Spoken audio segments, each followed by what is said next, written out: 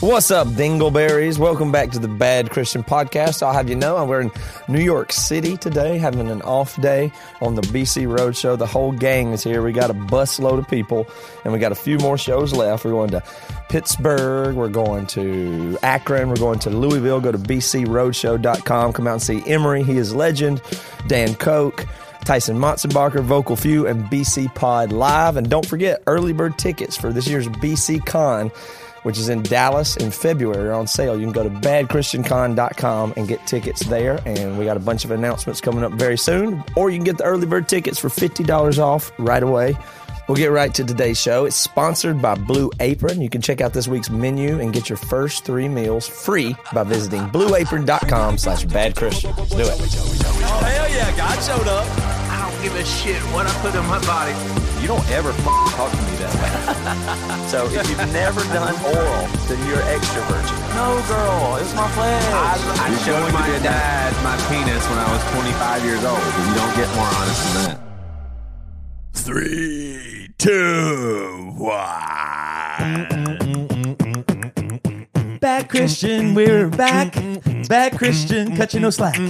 Jesus Christ and everything else. Let's do it, fellas. Okay. Bad Christian Podcast. Here we go. Gonna have a good one today. Yeah, what's up, everybody? Yo, this is your host, Joey Svensson, coming at you with another Bad You're a Christian host, episode. not the host. A host. No, I'm you the are host. not. I'm the host, you're and co-host. you guys are the side projects. I'm the host with the most.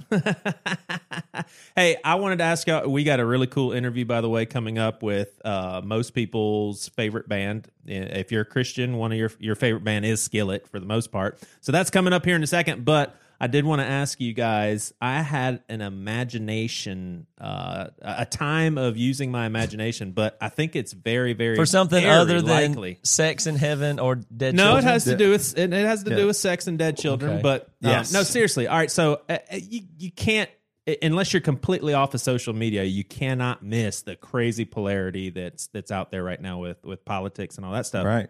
And I started thinking about this. I'm surprised it hasn't happened yet.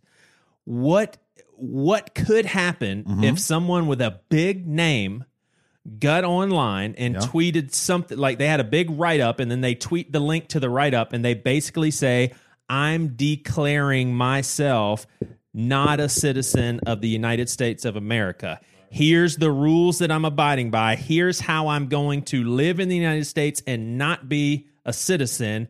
Who's joining me? You know damn well millions and millions and millions of people would put their name in there, submit. Next thing you know, you're building up a huge group of people of millions. Would the government do anything about that?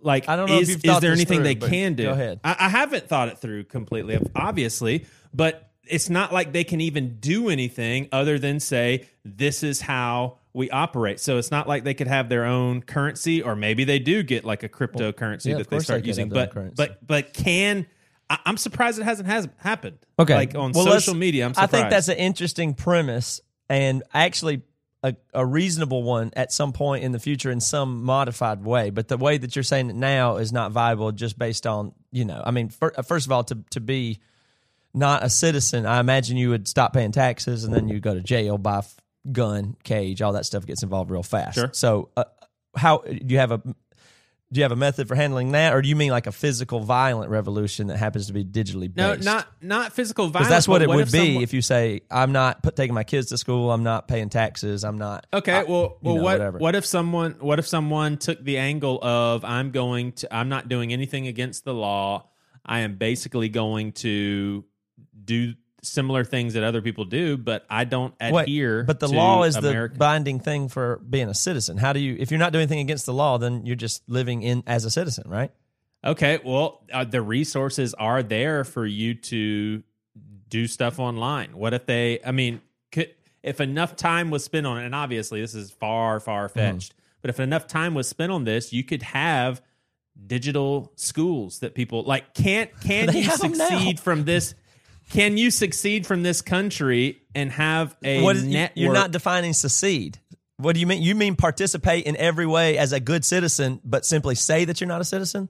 Put your foot down and to what? Not do. What do you resist as not a citizen? Okay, all right. Let's say it's a domino effect. Let's say all of the Bilos and Hy-Vees and what's the place in Seattle? I can't think of it. But let's say Safeway, whatever. Yeah, Safeway. Let's say a bunch of these stores decide, we got hey, Kroger in Nashville. Here we go. Yeah, the grocery revolution of 2019. Oh, yes. so we are going Whole Foods. we're going to help out. What if Amazon? There you go. Amazon there you says go. we're doing it. Nailed it. Doing we're what, doing this. though? We're doing what? it. We are going to supply only for non-citizens of America. How do And you have not to be a get, like, some- citizen? How are you not a citizen? What does it mean You're on to this not list. be a citizen? You're on this list. That's how you get to be not a citizen. You just get on this list. But how does that seems like a bad business model. exempt you from being a citizen to say you're not one? You still pay taxes. You're still subject to all the laws, correct? Yes, sir. Okay, so- if so, you're That still. would be a hilarious scam where you go, oh, yeah, I'm not a citizen, and they immediately kick you out.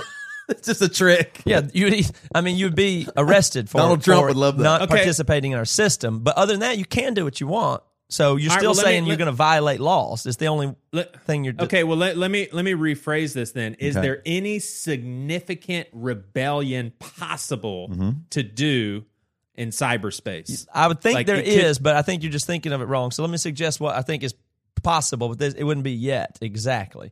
So Right. there's two things that come to mind. I'm not trying to shut you down. I'm just trying to get rid of the silly parts of it. Of course, you can't resist Right. the government's force when it comes to taxes and laws. That's not on the table. I have, and I've won. That's not on the table. But there would be another way around it in the future. Two of them, actually, I can think of. That I hope that would be a lot more peaceful than an actual revolution, which could happen, by the way. I'm not saying it can't be where you say, I am not paying taxes. I will not support these laws. I will keep my free speech. I will keep my Second Amendment rights. I don't care. You know, that can happen too, and may.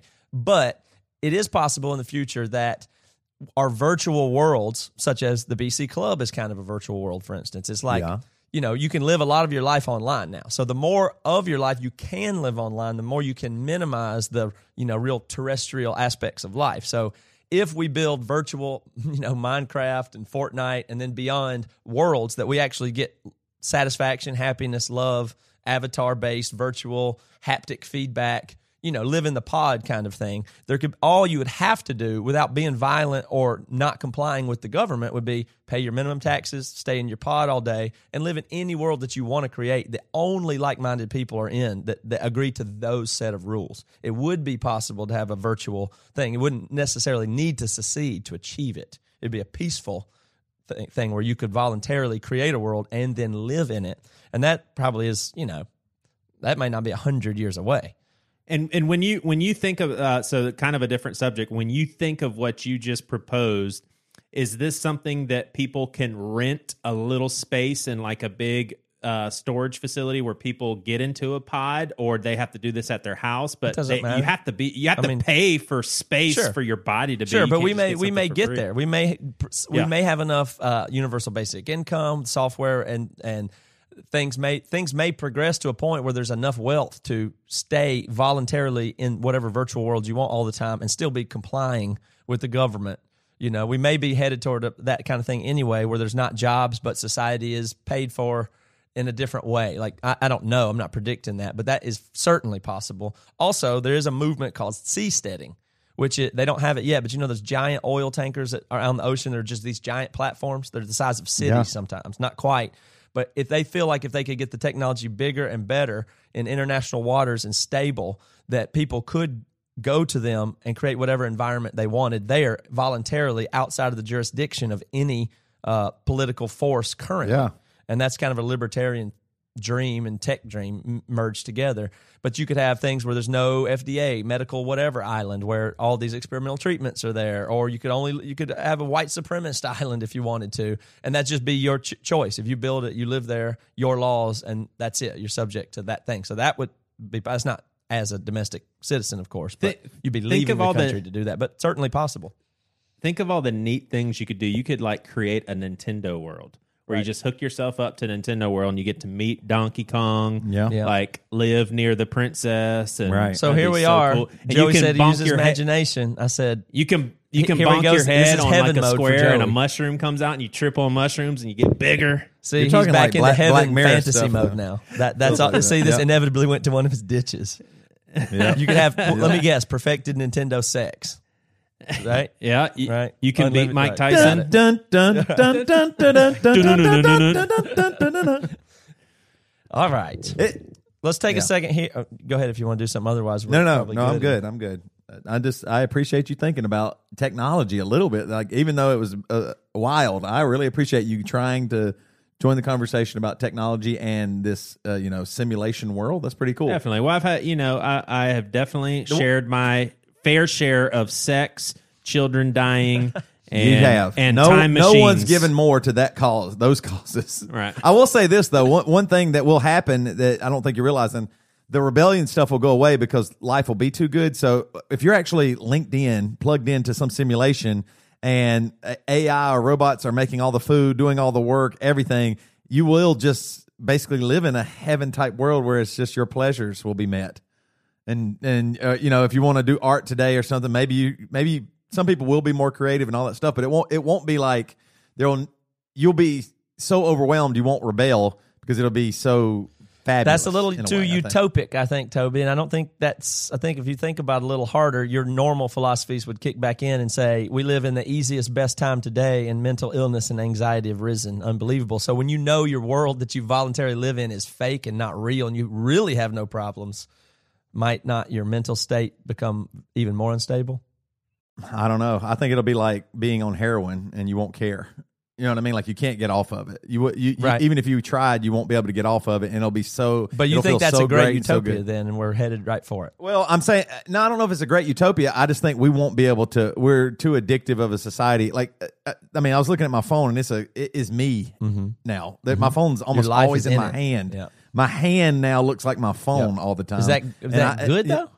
No, it's not good. But what I'm saying is, I might be too addicted to get rid of it, or society's moving in such a way where how can if I slow down, am I still connected? Is Right. it good if I slow down? Right. I can't actually answer the question. Is my phone totally bad, or how bad is it? I don't actually have data on that. It's weird. Well, it could be very dystopic then. It could be a hell Yeah. of sorts that we Oh, create and can't Yeah, but get I don't out think of. you'll know. I think. I mean, now I'm talking like the Matrix or something. But I think whatever ruling body will want you to be as happy as you can be, or whatever. So you just do it. But I mean, it's not out of the Live forever in a world you create all the rules in any way you want. You think that could be good? They can or bad refresh for your you? body. You'll just stay alive forever, and it will just create heaven or hell in a way. And you just go, I don't want to go. Yeah, A lot of people create describe hell, but that as hell, though, and for real Christians that believe in heaven, Yeah. that actually would be a digital created, man-made hell because it would actually prevent you from ever going to the real heaven. right. But you would love it so much you probably wouldn't know. Yeah, I mean, it's the same thing as right now. Do you know if this is a simulation or not? Right. You do not know. There's no way you could tell. And a simulation could even give you some kind of conscious, and this is just a program running. And so there's just no way to know. So we might be already in it, correct.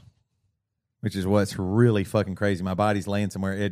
Or my head, or maybe I don't. Maybe none of that. Maybe it's all digital. Well, I'm pissed at the one who made the simulator. They could have done a little better. No, they couldn't. Well, this is just Or product we're- testing for top 40 radio. Yeah, we're just in that's this the one. nature of what simulations would be if we ever create them, which is why you got to be very careful about that stuff. If you can create conscious beings and maybe not know it or have respect for it, then think of what you would use simulations for. It would be the most Right. powerful thing. Think about medical testing.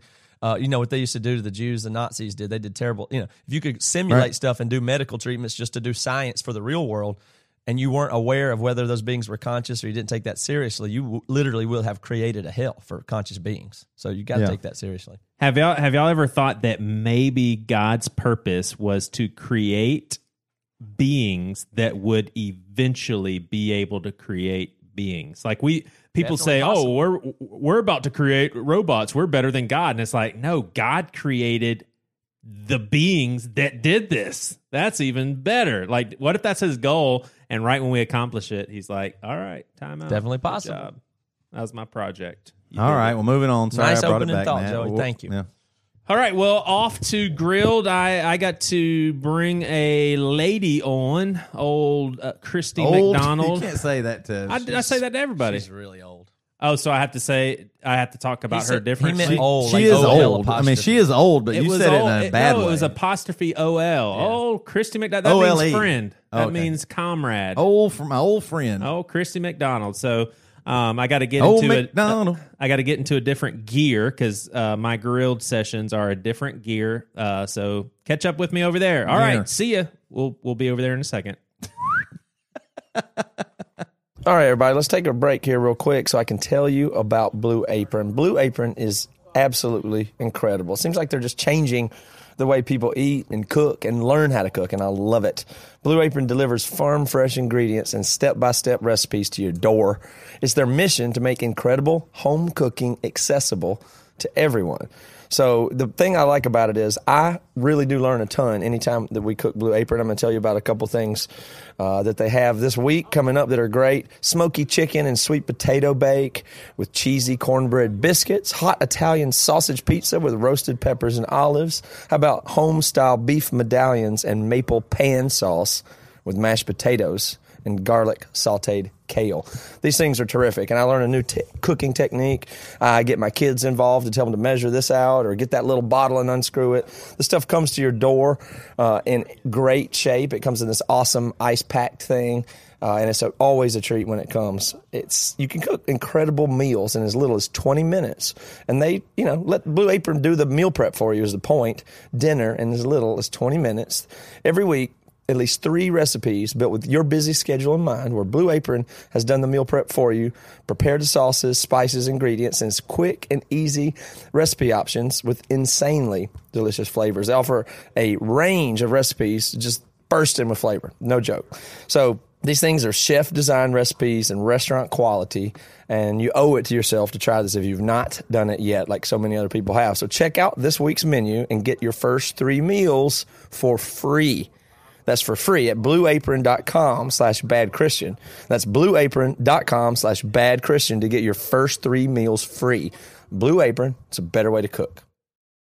All right, so we are here with, I don't know, Grilled Part 5, maybe Part 4, I don't know. But it is the first time we've ever had a girl on one of these things, and so we are super jazzed to have Christy McDonald. Christy, how are you doing? Doing fantastic. Nah, did I just get like a country twang out of your voice just now, or are you making fun of me?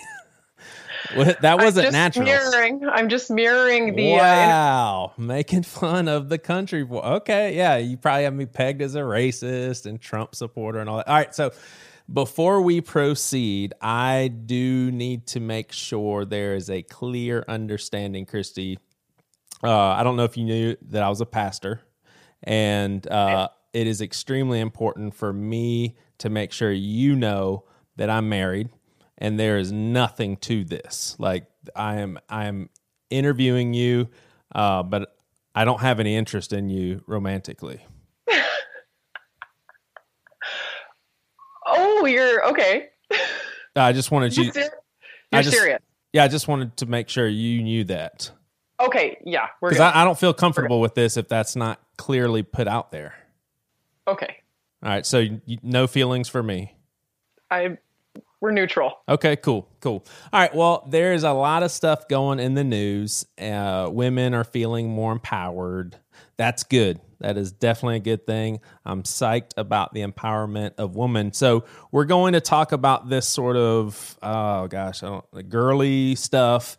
And we respect you and find you actually very, very intellectual, especially for a woman and all. So I'd love to talk to you about this sort of stuff. So girly stuff. What's that? Girly stuff. Well, I'm sorry. Womenly stuff. Womenly stuff? Okay. Ouch. Okay. A little sensitivity here. All right. But when you, let's see how I want to start the foundation. I got a good foundation here. When did you know that your husband, Matt McDonald, when did you know that his life and vision was worth you joining and supporting and kind of being behind the scenes in? Um, well, I don't really see it that way exactly. I kind of think that Matt and I both see things as kind of an equal playing field, and we're kind of coming alongside each other, supporting each other in what we want to do in all kind of arenas of life. Okay, note to self. Reva, tell me when the interviewee is not a sister in the Lord.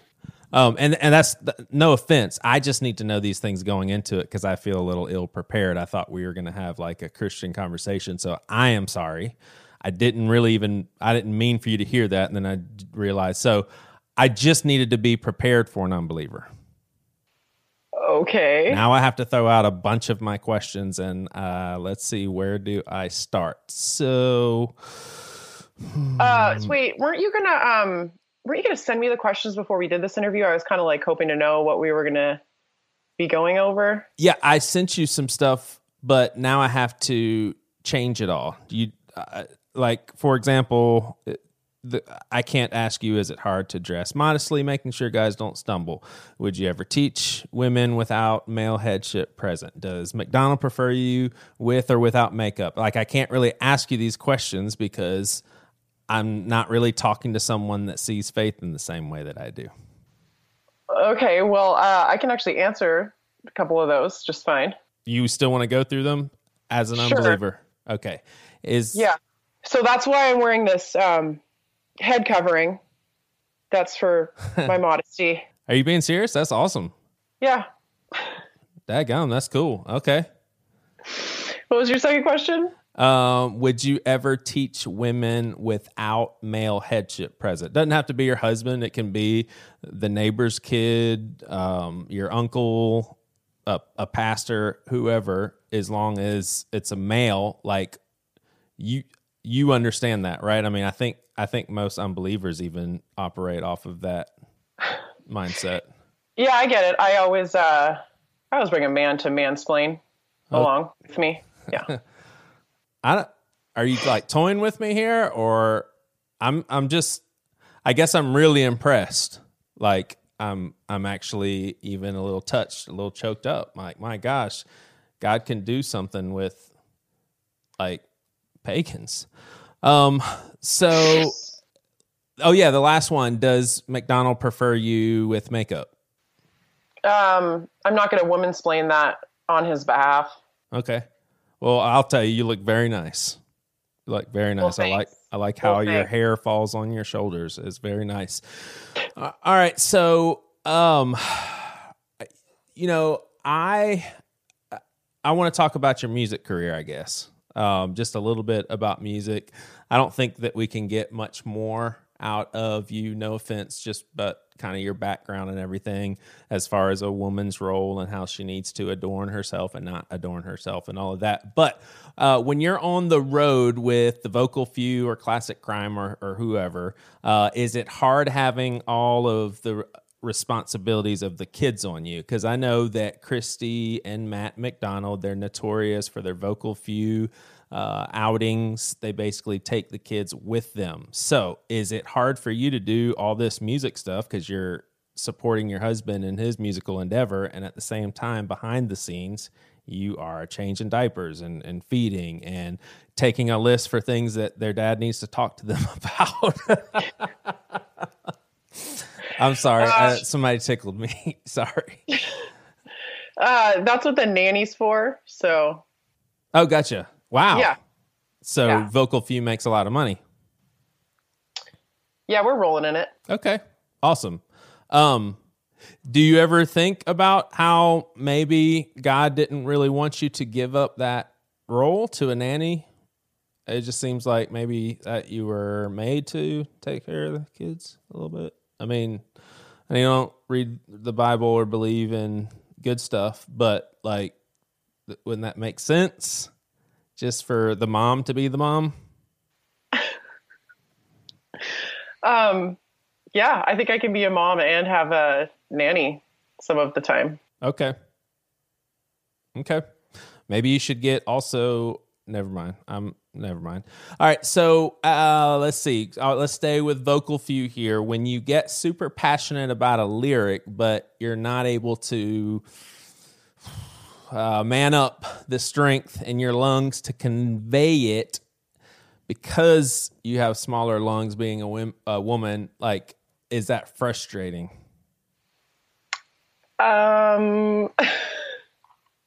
I can't say that I really struggle with that. I just kind of sing my lungs out. Oh, wow. And I don't really need like male lungs. No, I understand that. To shout. Okay, well, let me say the question a different way.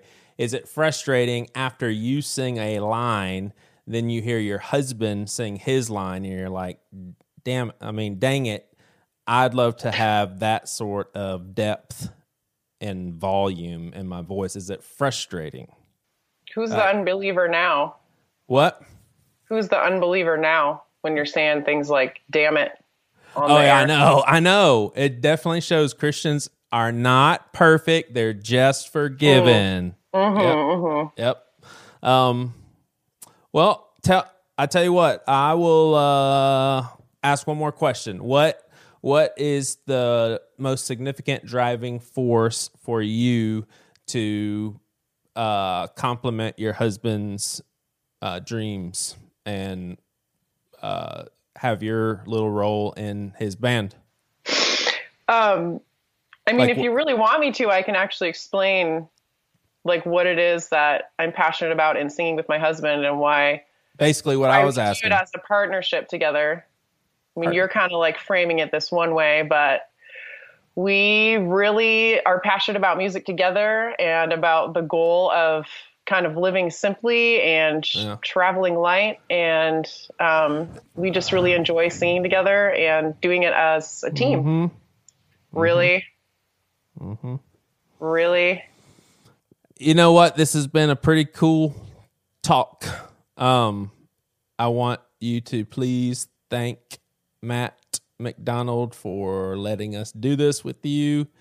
And I am sure he probably just heard me say that because knowing the type of character Matt is, he was in the room to make sure everything went accordingly. And I will just tell you, Sport, you did a great, great job.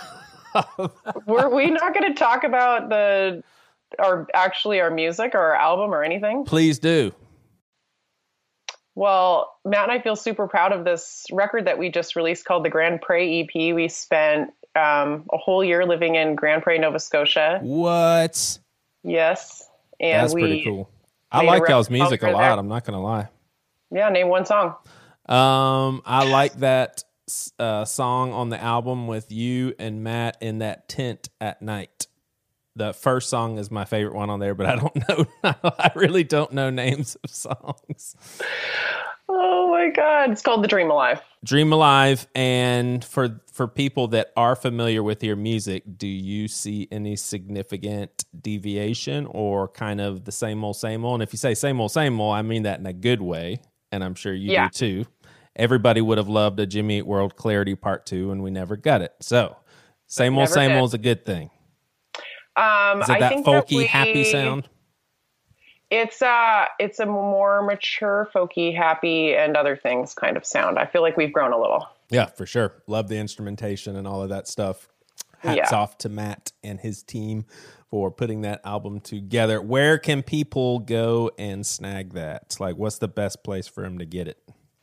All the internet places. Stream us. It's helpful. Spotify, Apple Music. And we do have it on Bandcamp. Actually, we just released vinyl. Whoa. Website. And Toby Morrell is individually packaging them up and sending them out. I saw a picture of him. Buy some and hound him. Yeah. Vocalview.com. All right. Well, Kristen McDonald, folks, good job. Thank you for being the first woman ever on Grilled with Joey. And you survived. Thank you.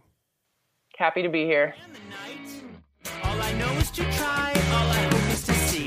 All I want is to trust. I just gotta believe. Gravity keeping me down. This is setting me free. So much more than before got me thinking. So how do I get back home? Get back home. Get back home. Whether or not I belong, it's my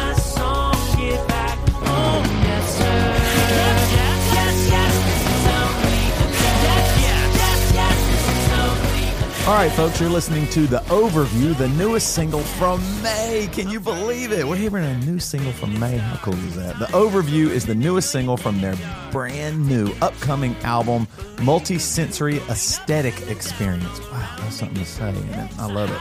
Which comes out November 30th. May is an all-time legendary band. That's true. I really do believe that. And if you ever love their work, the new album is going to blow you away. Their first record in years does not disappoint. Head over to Spotify, Apple Music, or wherever you stream or buy music and listen to The Overview in full right now. Also on Spotify and Apple Music, make sure to follow May's profile so you don't miss any new music that's on its way. You can also pre-order the record now on iTunes or head over to the band's website, whatismay, that's M-A-E, you knew that, .com, whatismay.com, and check out all the various pre-order bundles they have. Multi-sensory aesthetic experience, which if you do the, what is the letters? M-A-E, it spells May. Isn't that cool? It comes out on November 30th, May's new record, November 30th, and it will be amazing. You will love it. Now I see that in between and underneath all of the things that bring us fear are shrinking. So how do I get back? Joey, that grilled. My God. Be careful. Be careful. If you jump on my side, people are going to hang you, man. I'm just telling you, I'm impressed with how much you grill. Okay. I mean, I would be too scared to grill that much, and you have done it. Now, Yeah. my next question is, you're going to be able to grill our next guest? Because, I mean, this is a big time. This is It doesn't intimidate me. multi-platinum, millions of records means sold. nothing to me. Some of the, one of the biggest bands, Means one of the nothing. biggest, maybe one of the most successful bands in the last decade. I don't care. John Cooper from Skillet. Oh, You're scared. shit. You're shaking in your boots. You didn't say Skillet. I did not know Skillet. All right, let's bring him on here. Where you at right now, man? I'm at home. I know, but what city? Yeah. Oh, Kenosha, Wisconsin. Ooh. Oh, you a Packer fan? Oh, yeah, of course. You have to be. We, all three of us. I see. I see his hat, so I assume. Yeah. I I got went to this my, hat in. I got this hat in 1998. Very proud of this hat. Ah, that's Very proud awesome. of this hat. That's That was the year we lost the Super Bowl. Yep. right. Yep. Very true. Very true.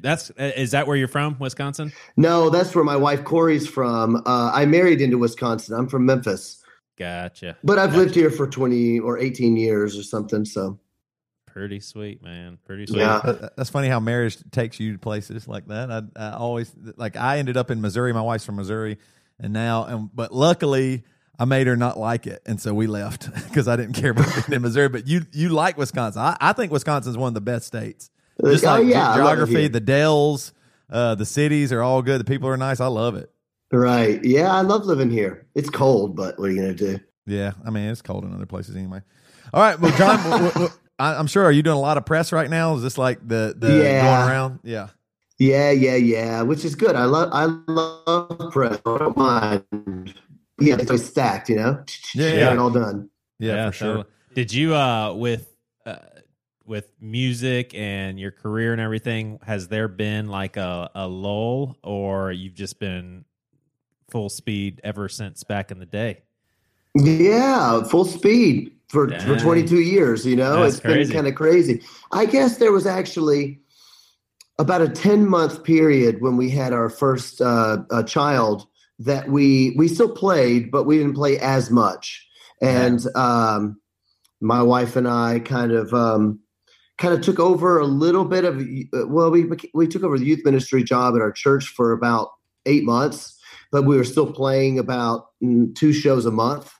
So full speed. It was the only time we ever took any like long period of time easy. So we tease Emery about this a little bit, how they missed. That is. You don't know who Emery Matt, is? the other Of guy. course, Okay, well, yeah, we're in a band too. Okay, gotcha. Sorry. So basically, they kind of regret the fact they should have stopped at some point just for 2 years so they can have a reunion tour and a reunion CD, because everybody's making bank on that stuff. Yeah, man. all these bands, like if Skillet were to stop right now and say we're done, and then a year from now it would just slay if y'all came That's back. funny. Like, I see all these bands are doing this. We we just kept working. We liked being in the band and worked it out with our schedules. Kind of the same way we all started having kids, and so we ended up touring less. Though it definitely does change it. What do y'all do with your kids? Y'all bring them on the road, or how do you work that? Because both you and your wife are in the band. Yeah, we've always had our kids on the road, but because of that, we're both in the group, so there's no way to not. So they grew up traveling on the road and the whole thing. Cool. Yeah. I think stuff like that is so cool because it's a different way to see the world and to learn about the world. We're real big on alternative everything. Like there isn't a single answer really for education or life or upbringing or anything. So the fact that they get to do that, they get to see the world in a way that most people never will. So that's really cool. Yeah, it is cool. Sure. So, but that wasn't enough. And now you started Fight the Fury. You needed even more to do, right? Yeah, exactly. I don't know why. Was it just like your wife's in this band? You're like, I got to get away from you. Y'all cheer too much together. He doesn't admit that if it's true. Right. You can't say that. She told me, she's like, please start another band that I don't have to be in. It was her thing, not mine. No, about 5 years ago, I liked the idea. I thought I would really like to do another band, something that is a little bit more just, I don't mean my own because Skillet is me and Corey's, not apart from her, but apart from what this business has become, which I'm grateful for. I mean, Skillet's got a great career and I'm thankful for it, love it, wouldn't have it any other way. But there is something that I miss about when I used to be able to just write all my own music, make it myself. I don't have to change any lyrics. I don't have to listen to any other voices. And all those voices have helped me have a really good career. So I'm not really complaining about it, but it's not always fun, getting constantly people saying, oh, that lyric is not Christian enough. That lyric is too Christian. It's too heavy. It's not heavy enough. It's not rocking constantly. And so for every record Skillet makes, we write somewhere between 50 and 70 songs for a record. And, no way. Oh, really? Yeah, we demo all of them. There's so many people involved in these records because they're spending so much money on it because it's been successful. And they're like, well, if the last one sold 1 million, the next one needs to sell 2 million. And And then, Awake did about 2 million records, and then the next one only does, 700,000. So it's a real big failure, That's so hilarious. 700,000 is a failure. Like that's like literally the 1% of the 1%. Honestly, it's been so crazy. So I wanted to be able to do something that I could just kind of write music for and it be my own, something really heavy, where I don't have to worry about the pop side. I don't have to worry about so much on it being too dark or too heavy or too unconventional and on the song structure and things like that. So that was the excitement. Yeah, real quick, why don't we play a clip so people can kind of conceptualize the stylistic difference between this and Skillet? Sure. I go to sleep with my demons creep in my head every night. They come to shred all my dreams and I bled on my bed. Why is this my life?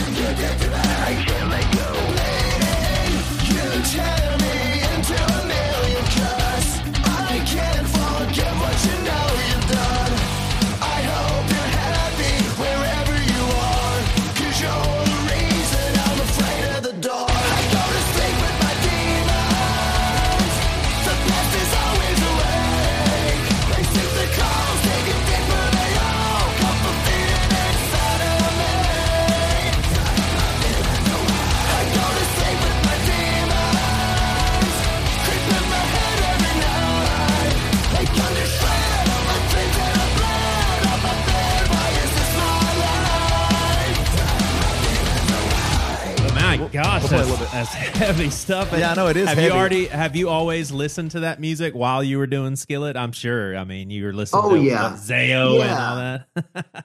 Yeah, mainly it was like old school metal and even I'm a big fan of 90s metal. Yeah. Which I was not a big fan of 90s music, but I was a big fan of 90s metal. Korn and even the industrial stuff I liked, Marilyn Manson and Zombie and all that. And then towards the 2000s is when bands like that, Metallica, Maiden, those were what I cut my teeth on. And, you can hear that stuff in Skillet's music, especially in certain eras of Skillet, like the Collide record, which is in 2003. Even our very first album we ever released was just a heavier record.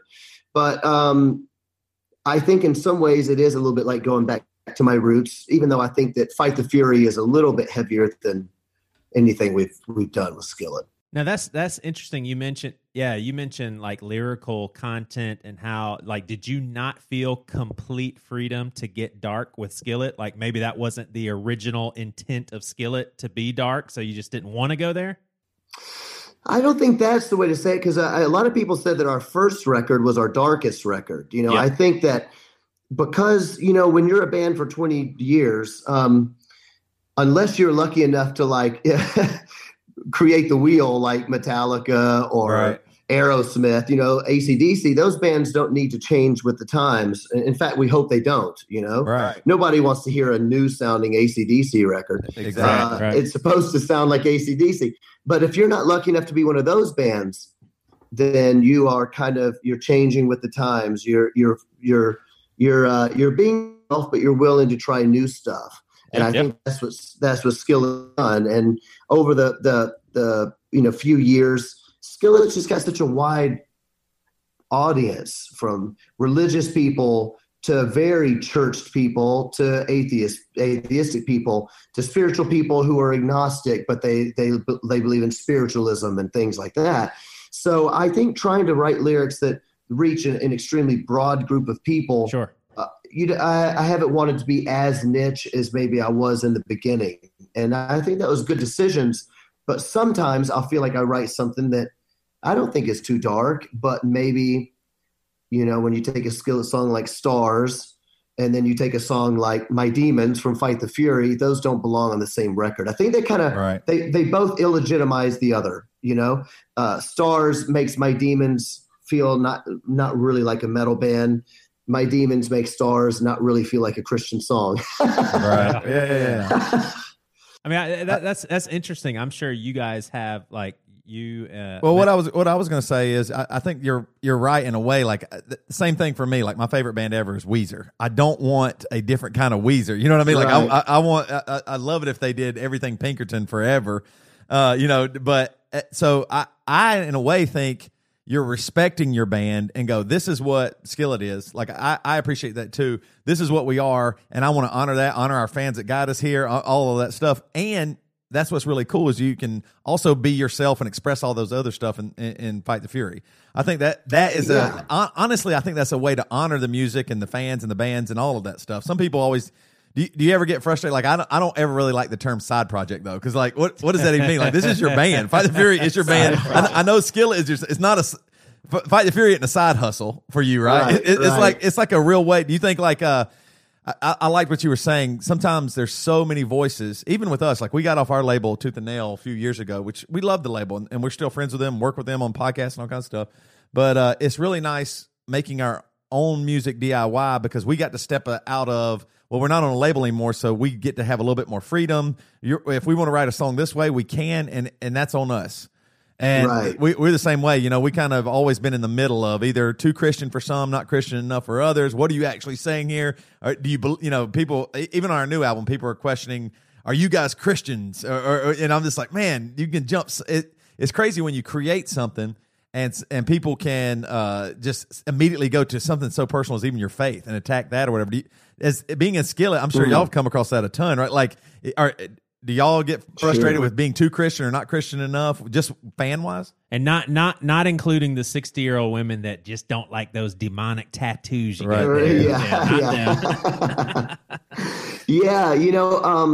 I mean, that certainly exists. I usually don't mind that much because people sometimes just want to know what to define something as. So they need to just know. Like, for instance, saying that Fight the Fury is a side project gives the Skillet fans peace of mind that I'm not quitting Skillet. Right. So it's a little bit like, it doesn't really matter what if I think it's as legitimate as Skillet or as important. What I'm saying is Skillet's not going anywhere. Right. I think the Christian thing is like that. People have been asking, so is Fight the Fury Christian? Is it Christian or not? And I've been saying in interviews, been trying to be really clear, because I know the fans what the fans want to know is this: have I decided to sell out my Christian faith? And the answer is absolutely not. I would never sell out my Christian faith. It's more important than anything, much less a rock music career, or much less a niche rock music career at that. So I always tell people, one's got nothing to do with the other. Fight the Fury is just a metal band. It's something I do for fun, but it's legitimate to me. I would like it to be serious. But it's a kind of animal. I think the intent is a little bit different. Skillet, the intent was, of course, making good art, I hope, great music that I believe in. But the intent of Skillet is to tell people about Jesus through the music, whether that's in a loud way or whether that's in a quiet way, subtle way, or a poetic way, or our lifestyles on stage and off stage. But the intent was to share the gospel through the music.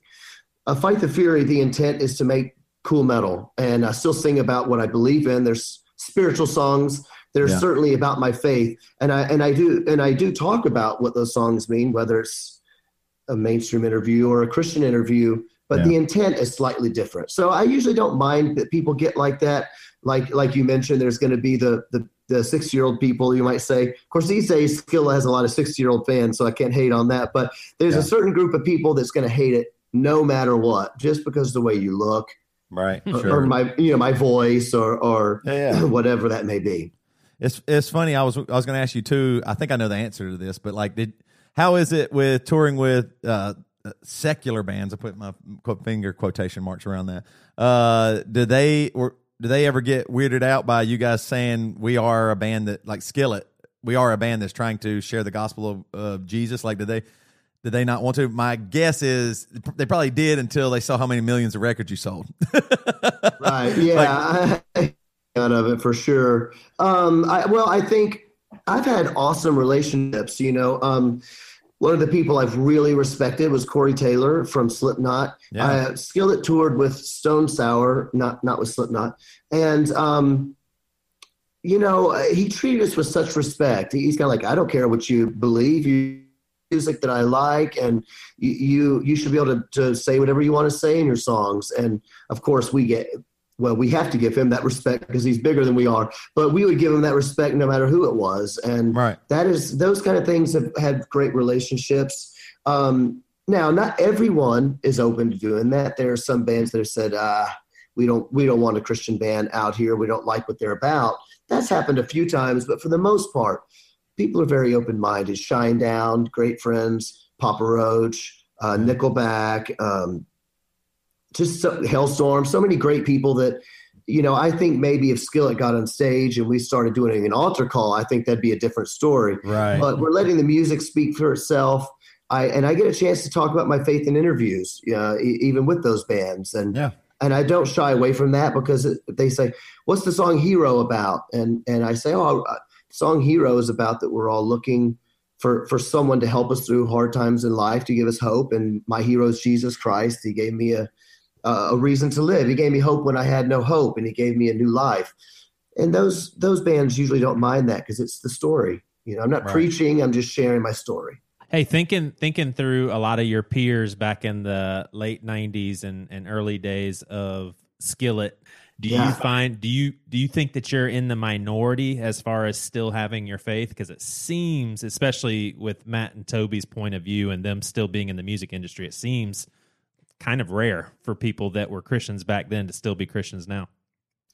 Do you mean like Christian bands? Is that what you mean? Yeah. Sorry, it cut out for 1 second. I just didn't hear one thing that you said. Well, not necessarily going from a Christian band to a non-Christian band, but people actually losing their faith and not believing anymore.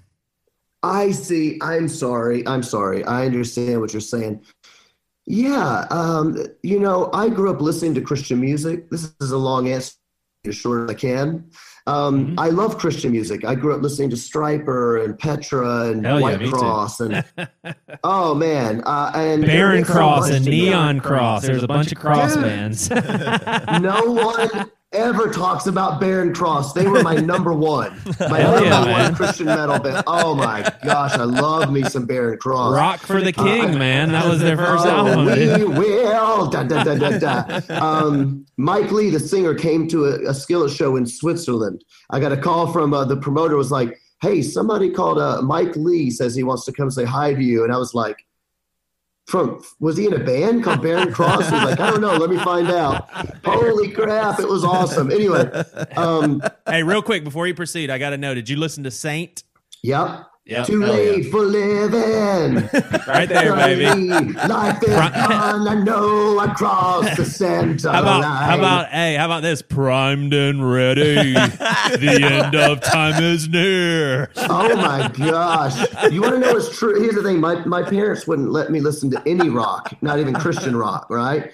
And because they believed it was the devil's music. And I came to a few Christian artists. Finally, after fighting and fighting, Petra and Michael W. Smith. And I started bringing home Christian metal. And this is a true story. My mom would always walk into the room on like the scariest Christian lyric. And the one, every time it happened like 4 times. And one of them was Saint. Remember when it's like, I am the false prophet. And the tribute. My mom's like, oh my gosh, he's like casting demons out and everything else. I was like, no, it's not about that. It's not. And and then the other time was on Killers of the Unborn by Barren Cross. My mom walks in and it's like, oh my gosh. I'm a child about to die. My mother doesn't hear my cry. No, my mom's like, turn this satanic music off. And now I get to bask in the pleasure of knowing that now I get to be that artist for some. Hey, kids. my dad walked into me listening to a band called Mad at the World, and they had Oh, a song. yeah. And they had a song called "Is It Sex I know a what you're Wonderful gonna say. Thing?" Yeah. and it was talking about Oh, marital yeah. sex. And my dad walked in. He's just like, they're just saying that in the chorus. I know they're talking about marital sex, but they're trying to make it sound like they're just talking about sex in general. And I'm a little offended. I was like, Dad, no, they're not. They're talking marital sex. Oh my gosh! Yep, you throw away a wedding ring. There you go. Yeah, that was pretty controversial for sure. All right, you and I are starting a podcast on old Christian metal bands. I know we're going back. I like you more now, but so you're going to know exactly what I mean when I say this. That all the people like us that were listening to these Christian metal bands, we felt that Christian metal was awesome, and everybody said it sucked, but they never really heard it. And if they heard it, they know it was awesome. And so for people like us, I'm assuming you felt the same, was when we heard that a band was crossing over, Jars of Clay or Sixpence None the Richer or Chevelle or who at DC Talk, we were all like 100% behind them. And I don't want anybody listening to think I just named those bands hypothetically because I'm not talking about any of those bands in particular, but when you would see a band cross over and then act like they were never a Christian band, never talk about Jesus again, embarrassed of the market, it was really hurtful. It was hurtful as a fan for me. Yeah. And I would feel like, how are these guys embarrassed of Jesus? This is the antithesis of why we do Christian music. And it would bum me out as a fan. So when Skillet was crossing over, I just said, Lord, I'm never going to forget my faith. I'm never going to not talk about Jesus. I'm going to go the opposite way. And when people ask me, are you guys really a Christian band? I'm not just going to say yes. I'm going to say, absolutely. I love Christian music, proud of where I came from, because I saw so many of people that I was rooting for. I feel really just drop the mic, drop it when they shouldn't have. And I don't want anybody to think I'm talking about those particular bands I mentioned. I'm not necessarily doing that at all. So for me, it was all about evangelism. Life is about evangelism. It's about sharing your faith to people that are hurting. and standing up for what you believe in. And to me, getting to do that with music is, but I think playing music, being able to sing, I just mean as a human being, is one of the biggest privileges we have as God's creation. He didn't have to give us the ability to create, the ability to worship with our voices. So it's such a huge honor that I don't want to step on that in any sort of a way. Mm-hmm. John, one thing that we talk about a lot on this podcast that we've done, chronicled over 400 episodes, is our deconstruction, which is the phase we've been in, even though that's not our favorite term for it or anything like that. And it's kind of to Joey's question before, a lot of the people that we've been parallel with in the music industry have completely changed their views. And some of them stay Christian, some of them go beyond to where they just renounce Christianity and everything in the spectrum in between.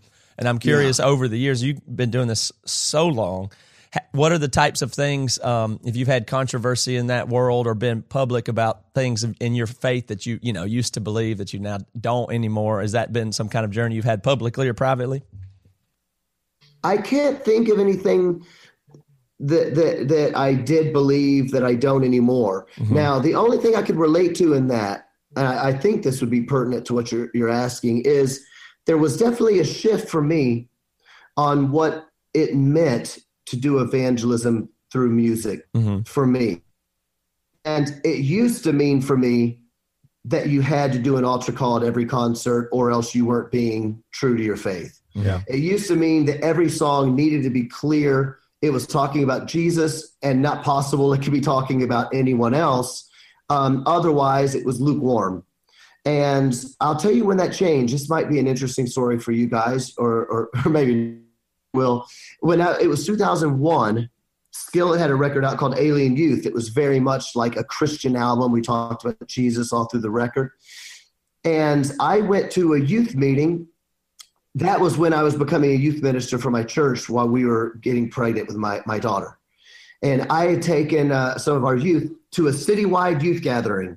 And at that youth gathering, some of the kids did a, what do you call it, a human video? You know what a human video is, where they play music and they do like hand motions to it or something like that. Oh, you see it at church youth groups a lot. Well, they did a human video. And I was thinking to myself, wouldn't that be really cool if they used a Skillet song? Because they always use DC Talk or Audio Adrenaline or somebody that actually mattered, not Skillet. And I was thinking that'd be really cool if they use a Skillet song. And guess what? They didn't use Skillet and they didn't use DC Talk and Audio Adrenaline. They used Linkin Park. And I was like, what is going on? And all these kids are crying. And that is when God spoke to me at that meeting. In my heart, I realized that Linkin Park was singing more about things that these kids could relate to, these Christian kids, than I was. And I realized that when all I talk about is Jesus, Jesus, Jesus, that a lot of these people don't really know what I mean because they don't have a personal relationship with Jesus, so they can't relate. And I said, Lord, I want to do evangelism. That has never changed. But what changed was, how do we do evangelism? So if we're doing Jesus, Jesus, Jesus songs, that we are singing to Christian people only. And how do I do that in a way that is broader? So my heart hasn't changed, but I think the method changed. That's interesting. I think I have a lot of respect for people that, especially in today's climate, can hold views that they whatever somebody believes is right, and the way they look at the Bible and read it, interpret it, as long as they're consistent and as long as they believe for a true reason and not for social pressure and other things like that, I can respect that. I think there's lots of ways to read it. But I would say that you may be then in the minority for sure of people who haven't shifted on some things. Like the Michael Gungor got in trouble at some point, had a controversy for thinking that Genesis was more metaphorical than literal, and that causes a big fallout. And but you've not had any shifts in anything like that at all, or how about homosexual and gay affirmation, stuff like that? You haven't moved at all since the 90s on that? I have not moved on very much that I know of. And I love theology in general, and I love Bible study, and I have since I was quite young, especially in college. And so I have gotten deeper in those things. I would say that some of the stuff I think has broadened a lot. one of the reasons people get in trouble, as you would say, is because sometimes they tend to share things. In other words, I don't share a lot of what I think because why I'm still running a business. Why fight about things that could hurt? It's kind of like the reason I don't share my political views. I have a lot of political views, but I don't talk about them because to me, it's not an essential. Yeah. And the things I know that I need to be clear about is my faith in Christ. That's an essential to me, and to what I feel like I'm supposed to do. Some things I don't mind talking about because they're not things that we should be fighting about. We should have grace for, as you, I think, kind of alluded to, would be things like my understanding of Calvinism and the sovereignty of God. I was raised Southern Baptist, and I was a very strict Arminianist until college, in which I first heard of Calvinism for the first time, got angry about it like a lot of people do. And I kind of swallowed the pill and I started seeing it. And I would say in the last 10 years, I've become a very staunch believer in Calvinism and the sovereignty of God. And those things I talk about because I don't think it's things that to me, that is not an essential of the faith. We should be able to talk about it and go, hey, same Jesus, same team.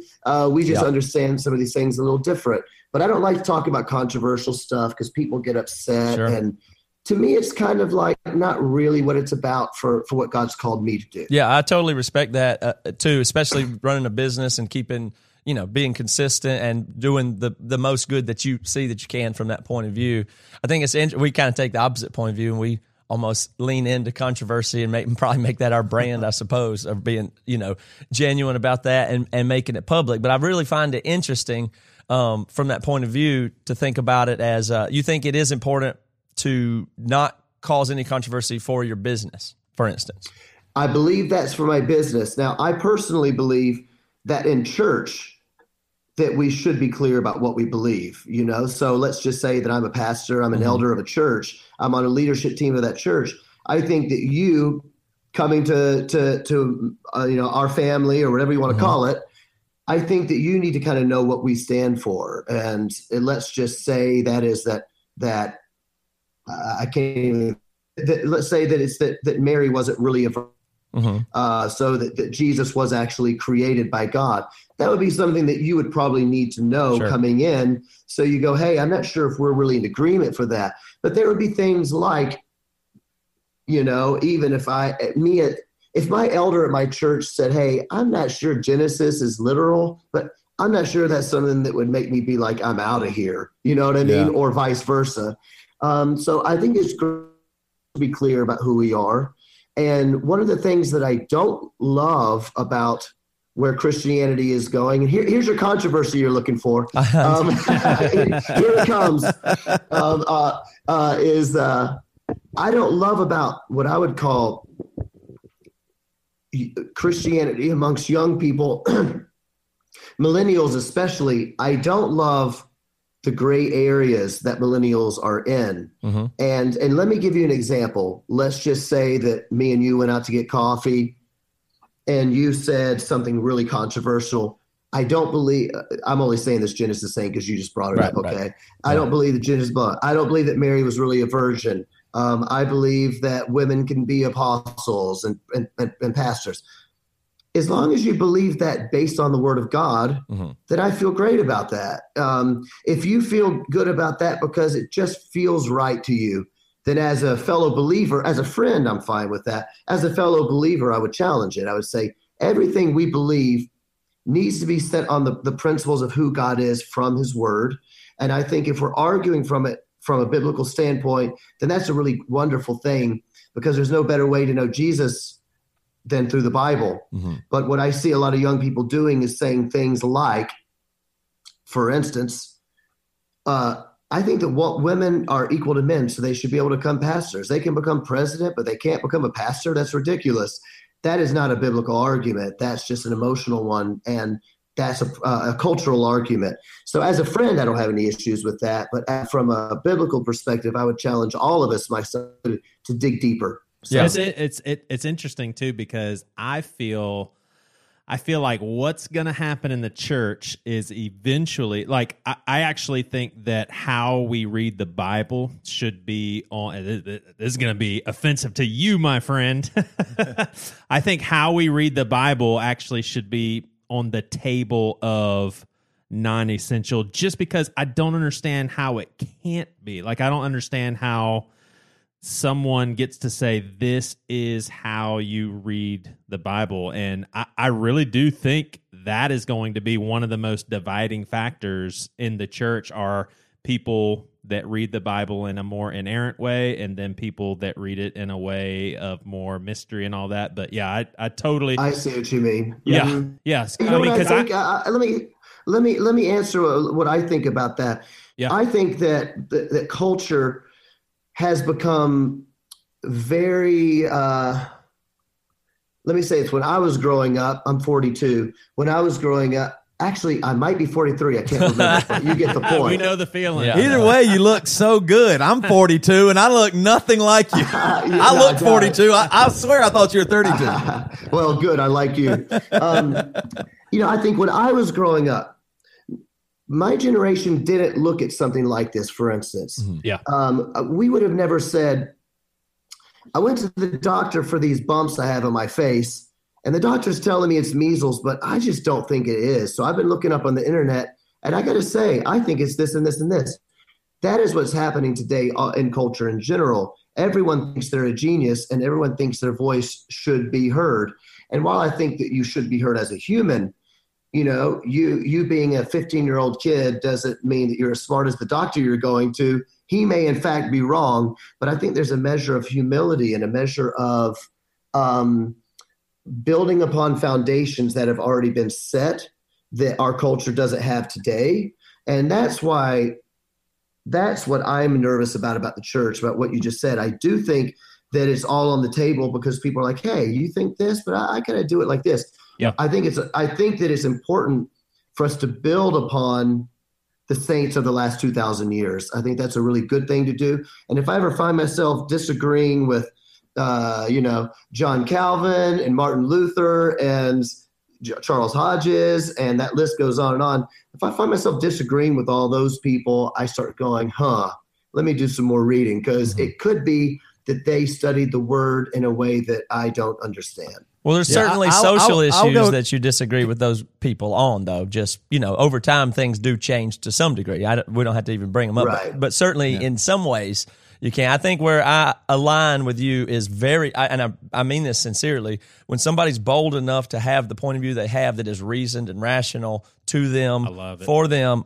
I completely respect that, no matter what you think about gay people, whatever.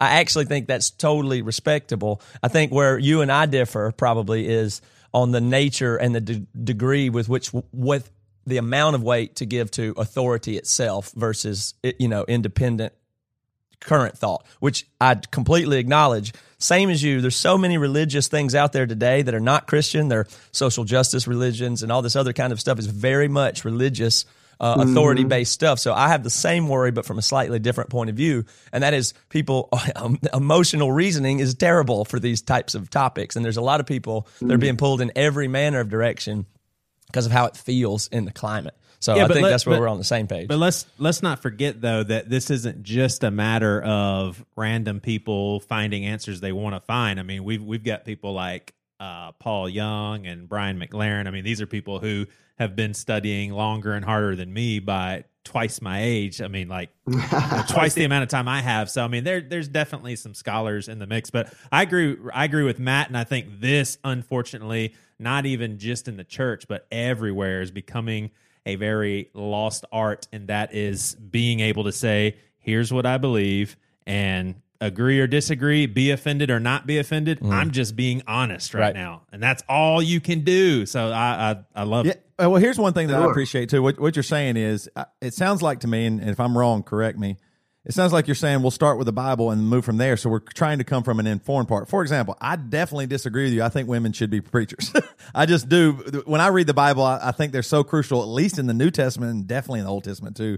Throughout the Bible, crucial to sharing the gospel is women.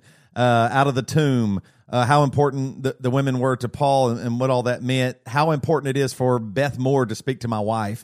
And it seems like a little bit of a weird, nuanced opinion to say Beth Moore can preach in this building and not this building. Now, obviously, there's a lot more to shepherding a flock and all that stuff. But what I appreciate and respect about your answer is I'm saying that too from what I read in the Bible. So then we can have at least an informed discussion and maybe even disagree. But I agree, and going back to what Matt said, if it's just an emotional, I just want women to be preachers.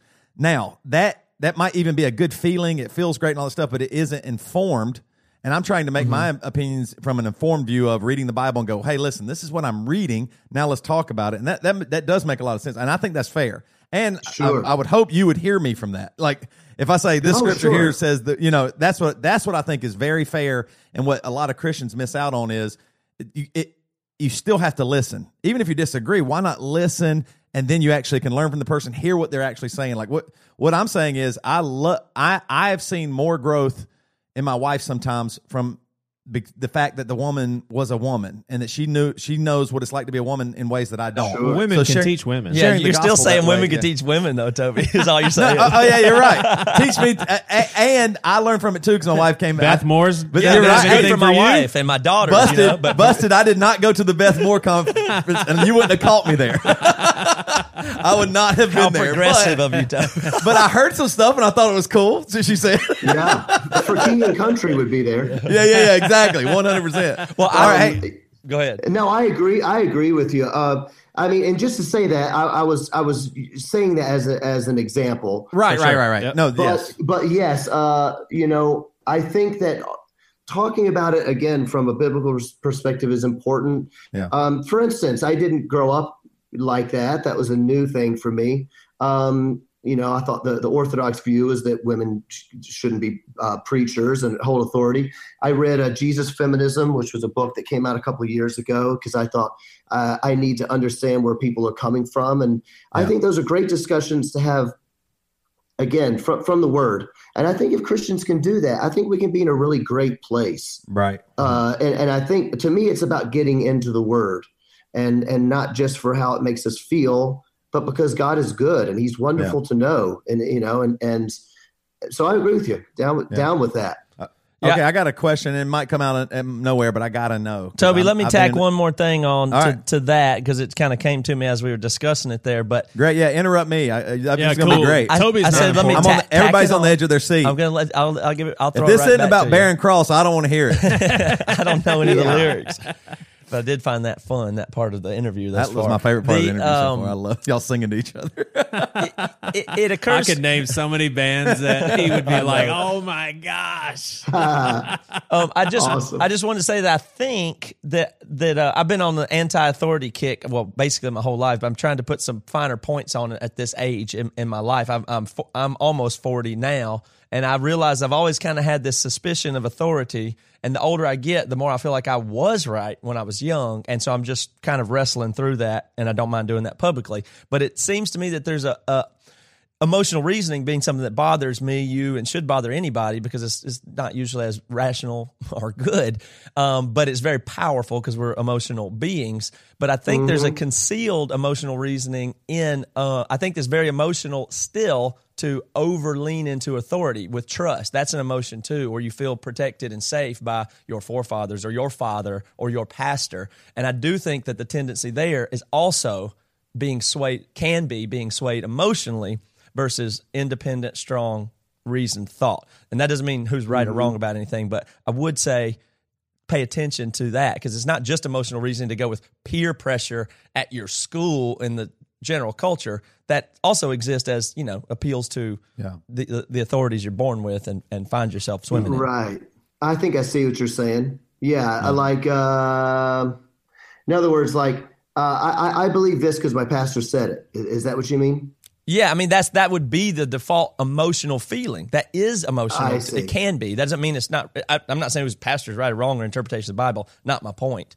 But the independent thought, which I think that you seem to exhibit, because again, I think you would have slidden down the scale like most people if you were subject to being pulled and swayed by other forces, especially in the general market music. I know. I mean, I totally understand how that is. But that's what I'd like to highlight as the importance of being on the same page. Anyway. Toby, go for it. Cool. I have a really deep question too, and I really want to know what does it feel like to sell like millions of records? Like I've been in a band with myself for years, and we've sold several 100,000. I'm 0.5. We sold about happy. 0.5 million. It feels good. We sold 0.4 million at least. 0.43 million or something. But what does that feel like when that happens? Like when you go from, like you said, you were training to be work at a church, and y'all were doing Skillet, but you definitely went through the low times where, like you said, they weren't going to play my music, and then all of a sudden something hits and it millions. I mean, how do you process that? It is crazy because I was working at Family Christian Store, and I remember when Skillet first hit the shelves. Nobody knew who they were. That's crazy, right? Crazy? Wow. Yeah. I mean, honestly, it's been a really crazy ride, man. I think when we first started selling a lot of records, I kind of I can't explain it, but I kind of didn't believe it. It was almost like I would call my manager. I remember we went to do a show. This is when our Comatose album came out. So this was 2006. Comatose record came out, and it seemed like things had changed. And it was out for about 3 months. And we flew to do a show in California. And we got on stage, and the crowd was singing so loud that I couldn't hear myself singing in my microphone. Yeah. And that had never happened. Wow. And I called my manager. I was like, something weird just happened tonight. I felt it was like a miracle. A miracle happened tonight. And he's like, John, things are really changing. And I was like, I don't think they are. I think it was just something weird about this concert. And this went on for about 4 months, wow, we had another really good show. And he's like, John, things are changing. But you work so hard for so long, right, that you're not really, for instance, I still to this day, I'm a big Brewers fan because, I live down here. So I went to the Brewers game. And whenever I go to the Brewers game, somebody will be like, oh my gosh, you're from Skillet. And I'm always surprised. That's true. One time, me and my wife were sitting getting food, and this guy is walking past, and he's giving me that guy like the look from the side of his eyes. And I told Corey, I was like, Corey, I think this guy wants to fight me. I don't know what's happening. He's giving me a look like he wants to fight, because that look. And when you're in a band, you kind of get used to like certain kinds of guys look, or you're a pretty boy, or they don't like your clothes, or whatever it may be. And I thought, all right, I had to make a plan. If this guy comes over to fight, this is what we got to do. Right. And this guy is walking up to me, and he finally gets up, and I'm thinking, what? Why would he just say something already? And he's like, are you the guy from Skillet? And I was like, oh, it never crossed my mind that he might know who I was, because I'm so used to being in a van and nobody knowing you. For 12 years. I didn't know that we were famous, so it's a little bit strange to not understand the impact after working so hard. Yeah. And the good news is that, you haven't gone the other way to where you're like, yeah, I'm amazing, and everybody knows who I am. Right. You don't want to be arrogant, but I think that hard work and hopefully what we all would call like daily sanctification of pride doesn't make you hard to be with. But it's been an amazing ride. I never saw this coming, and I'm amazed that we're still playing music. Honestly, I never thought we'd be doing it this long. So yeah, you got a plan for 20 more years, or can you picture it doing it when you're 50 and 60? Absolutely. Now I can get more tattoos, because I don't think I have to get another job. Right. I honestly, if I could play music for 10 or 20 more years, I would love it. I mean, it's such an honor, and seeing the fans sing somebody sing your songs, because that God's used it in a way that you never love it. I love my job for sure. Well, when this interview hits, folks, this album is out right now. So you need to go check out the debut EP called Still Breathing by Fight the Fury. You heard a little clip on here. We already played you a clip. You know it's heavy. We're excited for you, man. Hey, before I let you go, I'm going to ask this question with confidence and hope I don't ruin anything special. What's your favorite Bride album? Oh my gosh. Snakes in the Playground. Hell yeah. Hell yeah. Psychedelic Super Jesus. That's no way.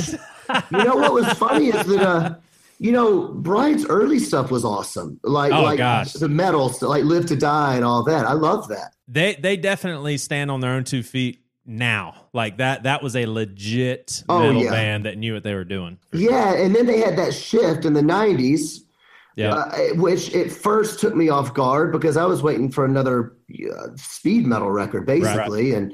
And Snakes in the Playground was, dirty rock. I mean, just dirty. Filthy, you might even call it. And I loved that album, and I was surprised it became my favorite because I was a really big fan of Live to Die. Yeah.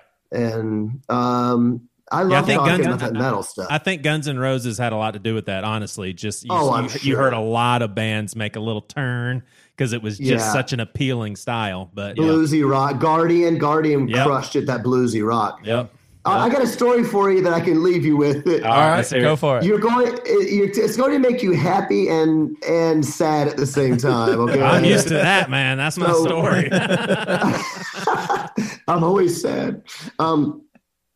When I moved to Kenosha from Memphis, I had this piano that I inherited, this gorgeous baby grand piano, and it's been in storage for like 10 years, long story, 8 years since my mom had passed away. So it was in storage, fine, but I never had a house, big enough for it. I never had a house, actually.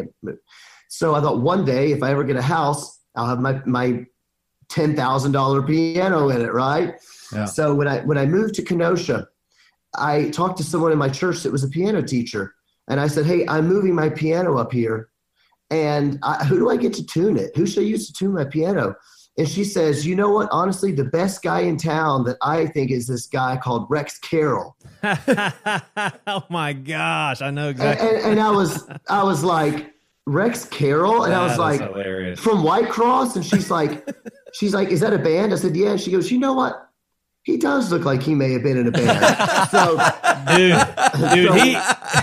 dude, just for a visual for Matt and Toby, this dude had some balls, man, because he was completely balding and he just grew that hair out, man. Was out. And a big old beard. All on the sides. The sides out, And Rex Carroll shows up at my house. I wore my White Cross shirt. I mean, I did the whole thing. I was just like, I was just mesmerized, and turns out, I guess it makes sense. He's a wicked piano tuner. Yep.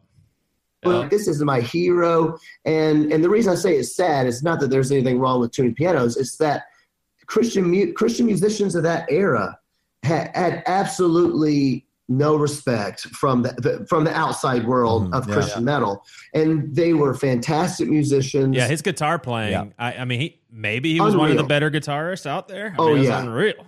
Unreal guitar player, and it's funny because Christian music still doesn't really get a good rap, except now like tons of famous secular musicians used to be Christian musicians, like Katy Perry or who's the country act that Joy used to be in the Civil War. The Civil War. Oh, yeah. The Civil War. Kanye West. He started with Jesus Walks, and then he just went downhill from there. I mean. Well, it's funny because lots of these people are Christians or were going to do Christian music. Maybe they did do Christian music, or maybe they just said, you know what, there's not going to be room for me in Christian music, so I'm just going to be a musician. But anyway, all that to say, there's a great legacy of Christian music out there that a lot of people just don't know.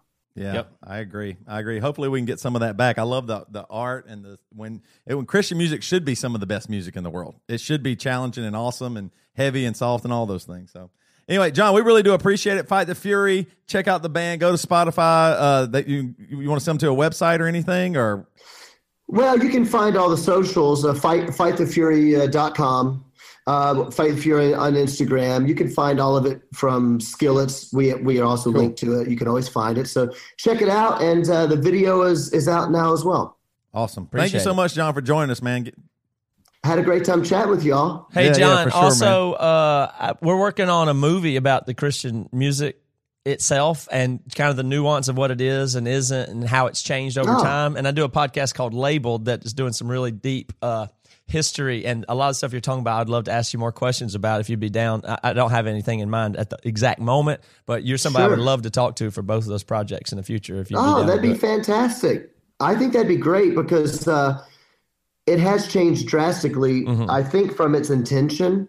And I don't think that's bad. I think I think you mentioned earlier, I think there's just room. There's room. I think that's the best way to say it. There's room for people that say, I'm a Christian, but I don't want to talk about Jesus. I think there's room for you. There's room for Casting Crowns that wants to only talk about Jesus. That's right.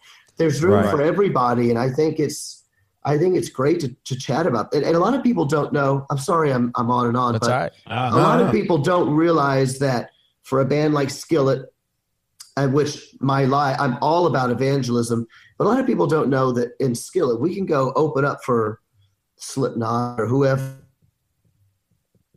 Maybe slowing his. Hey. Yep. Sorry. Hey, there. Sorry, we lost you. Okay. Sorry. I was just saying we played with Alice in Chains years ago, and I got this email from a year later. I got an email from somebody saying they came to see Alice in Chains. They thought, who is this Skillet band opening up? And while we were playing, they just had a feeling that God was real and that they needed to ask their friend Joe, who went to church, if God was real, and went to church, became a Christian, and sent us an email a year later saying that it was. That's just so bizarre. That's that's Holy Spirit stuff. And you don't have to always do a lot to just be a light in a dark place. So anyway, all that to say, there's room, and I think it's a great idea to do a documentary or a movie or whatever it is you're doing. Documentary type thing. I'll tell your manager agent, because I know you'll be hard to get in touch with at some point, but go ahead and pre-green light that, and I'll hit them up and see if we can squeeze it in sometime. I'll do that today. And is it Verna? I can't remember the girl. Is it Verna or Riva? Riva. Sorry, dyslexia apparently. She's got my cell number because I texted her, and if that is coming near and you're not getting anywhere in management, she can send me a text if she wants. Thank you, John. Awesome. Perfect. John, thanks for your time, dude. Great chatting, guys. Yeah, you too, man. All right, later. All right, see you. Bye-bye. All right, so let me ask Matt and Toby. I got a couple of things, one theological and one musical. Okay. Music question is, when you hear this guy and you think about the story of Skillet, for instance, do you think, well, they had a dose of luck that Emery, and obviously I'm not denigrating what Emery's done. People would give their right arm to have the success you guys have, but open up for Alice in Chains and, I mean, millions of records. Do you think, hey, they had an element of luck that just eluded us, or do you think they did something different that we didn't do? I know y'all don't have any regrets. Y'all did things exactly how you wanted to, but I've got regrets. Why Skillet and not Emery when it comes to that level? Okay, well, first of all, we opened for Alice in Chains but 2 weeks ago. And also toured with them in Australia in a technical sense. But of course, I know what you mean. We opened for Slayer and Bush and Stone Temple Pilots the other day. Anyway, in Mexico City. Anyway, not a big deal. 40,000 people. It was just a weekend for me. Whatever. But unbelievable nothing fans. I do not whatsoever. I mean, okay. A lot of people like to diminish luck, and a lot of people like to lean into luck and say the thing there. And it's easy for successful people. They always like to say luck had no part of it. It's all about hard work. Of course, there's some luck there. You gotta understand that there's a critical mass, a momentum, the right thing at the right time. Those things. There's a ton of luck for getting to where Emery got. Right. So we're nothing but lucky for when the music we got into hit and what the high school girls eventually like screaming. Any so we're lucky. Championship at the profession, any championship like college football, that's right. All of that, you have to have some luck. Right. Now the part of it where you say, so yeah, that can be overdone. But the point is there's a million people that had the same circumstances and even were doing well and had the initial success that Skillet did not retain it, grow it, lean into it, hone it, optimize it, survive, last.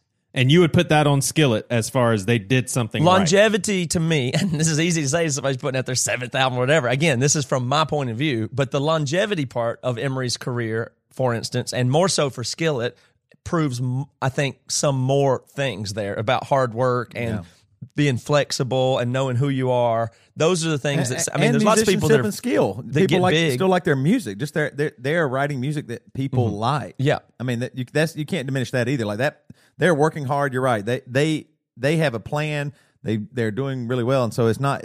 If you said they just got lucky, that would be just, I think, absurd. Yeah, I think you're wrong. People are wrong when they say, if I could just have that tour, I could be this or Right. whatever. That's not true. It's how you Right. handle the luck and talent and skill you built, and then your handling of it is really what kind of seems to separate things in the long run, I would say that way. But all those things, of course, are factors. But there's no chance that the best director, people think that about directors in Hollywood, stuff like, or coaches for sports teams. I mean, there's so much luck that can crash you. Like bad luck is more prevalent than good, is what I'm saying.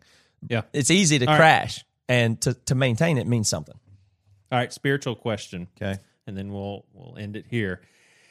Even amongst Christians, so I'm not talking people that don't ascribe to the Christian faith. Obviously, they don't believe in the Bible. But amongst Christians, isn't it illogical? Like, talking pure logic, isn't it illogical for inerrancy not to be debatable? Like, that's one thing that I'm just like, how can anyone who believes in inerrancy not believe that may not be the case? Because we're banking it off of a teaching that was passed down and taking maybe perfectly in context or taking out of context things that Paul or Jesus said just by pure logic. I agree with you, It's but I not don't think provable. that is. I think it's reasonable for somebody to say that is not debatable, because there's many things that you say are not debatable. Maybe just reason and logic themselves. Some people throw out in a postmodern sense, and you say, I'm no, not I'm not throwing knocking out him. logic and reason, and what I see is real. I'm not questioning reality like Toby does. You say, no, that's not on the table for question. Is this life real? Are we in a simulation?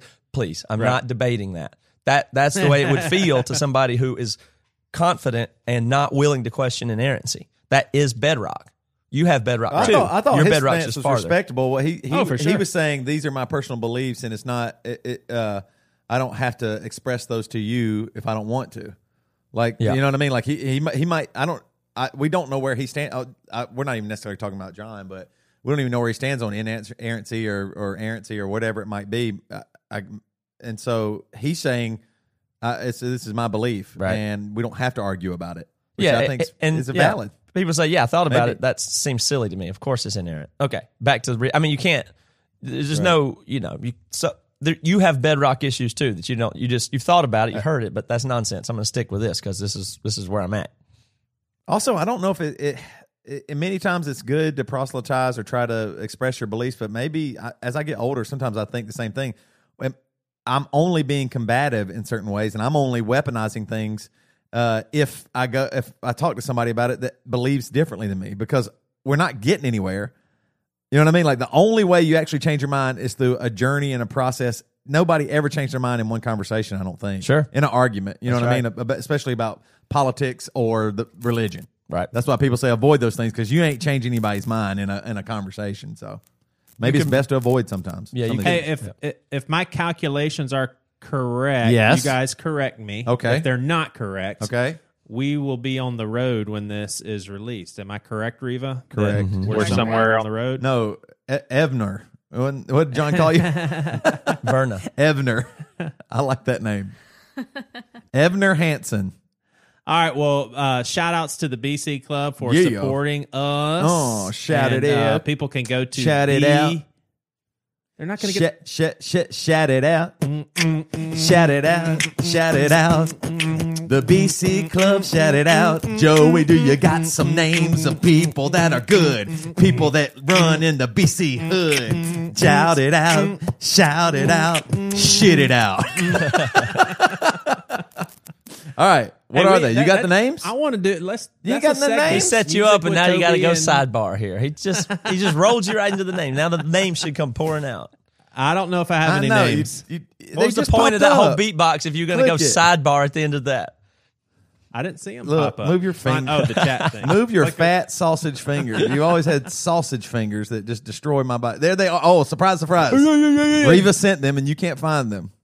Hey, you hurt my Okay, we feelings. really appreciate the BC Clubber today. We got Josh Kiefer, Phil Vince, Daniel E. Johnson, Hey, you're not giving these people their purse. Erika Hawk, It's Erica. Tom Linguini Zanigi, Zuniga. Zuniga. I did. Zuniga. Zuniga. This is not a good one. This is not a good. I lost Joey's impression voice and everything. You lost composure. Let's clear this up. Your composure Tom Niga. Zuniga. Okay. All right, so let me go back to Jeremy Culper. Tom. Jeremy Culper, Phil Vincent, Daniel E. Johnson. I think you're right. Erika Hawk, Erica. Tom Zuniga, Matt Meads, Brian Klinkle, John Scott, Zach. Not again. Nafazigger. I swear these are real names. This is what I'm stuck with every single episode. Every single time. Now we got Tom Zuniga. We're gonna. I don't care what their names are. Tom Zuniga and Zach Navziger. Alexander Peterson, Kara Fernstrom, Andrew Sherwood, Larry Adams, Alicia Sale, Daniel, Dylan Spangler, Michelle Owen, Gabriel Brown, Phil Avance, Josh Kelly, and Nathan Malloy. Hey, there's some people that I guess rejoin. Very familiar names. Yes, they keep rejoining. And if you haven't joined the BC Club, I'm telling you, God will smote you and your family, the ones you don't want to be smote. And God laid something on my heart, too. Oh, I bet. Was it like fat? If you join at cholesterol, if you join at $1,000, yes, Toby will do something sexually to you. Yeah, or to myself, or to yourself. Yeah. Okay. Awesome. We were sitting around a campfire last night, and Joey goes, "Can I just ask you a question? You can't tell me that God, who made us to love us, we don't get unreal pleasure in heaven." Oh my God. I'm just sitting outside by a fire looking at the stars, and Joey is thinking about heaven sex. Listen. And I said, what if I don't want to have perfected sex? What if I want to masturbate in heaven? Is that a sin? Do you not get to do that? The only point I was making was perfected. Why is it out of the question? Because you and Ryan were saying, yeah, why is it out of the question? Why isn't it out of the question? It's not out of the question, but you've asked the question and pondered the question for thousands of hours. But just picture this. I'll go ahead and settle it. I looked it up biblically. It is definitely true. Put your mind at ease. You'll be wearing an Apple Watch that has an instant orgasm button, and you can just set it as long as you want. That you can have that in heaven. Okay, you looked this fine. up. Yeah, I looked it up. So just now move on to thinking about something else. Okay, one of my kids may die today, and I'm sad. Right. Nobody else on earth is thinking, I can't wait to get to heaven and have perfected sex with Joey Svensson. That's no one's heaven at all. Not one person's like, you know what? If heaven's real,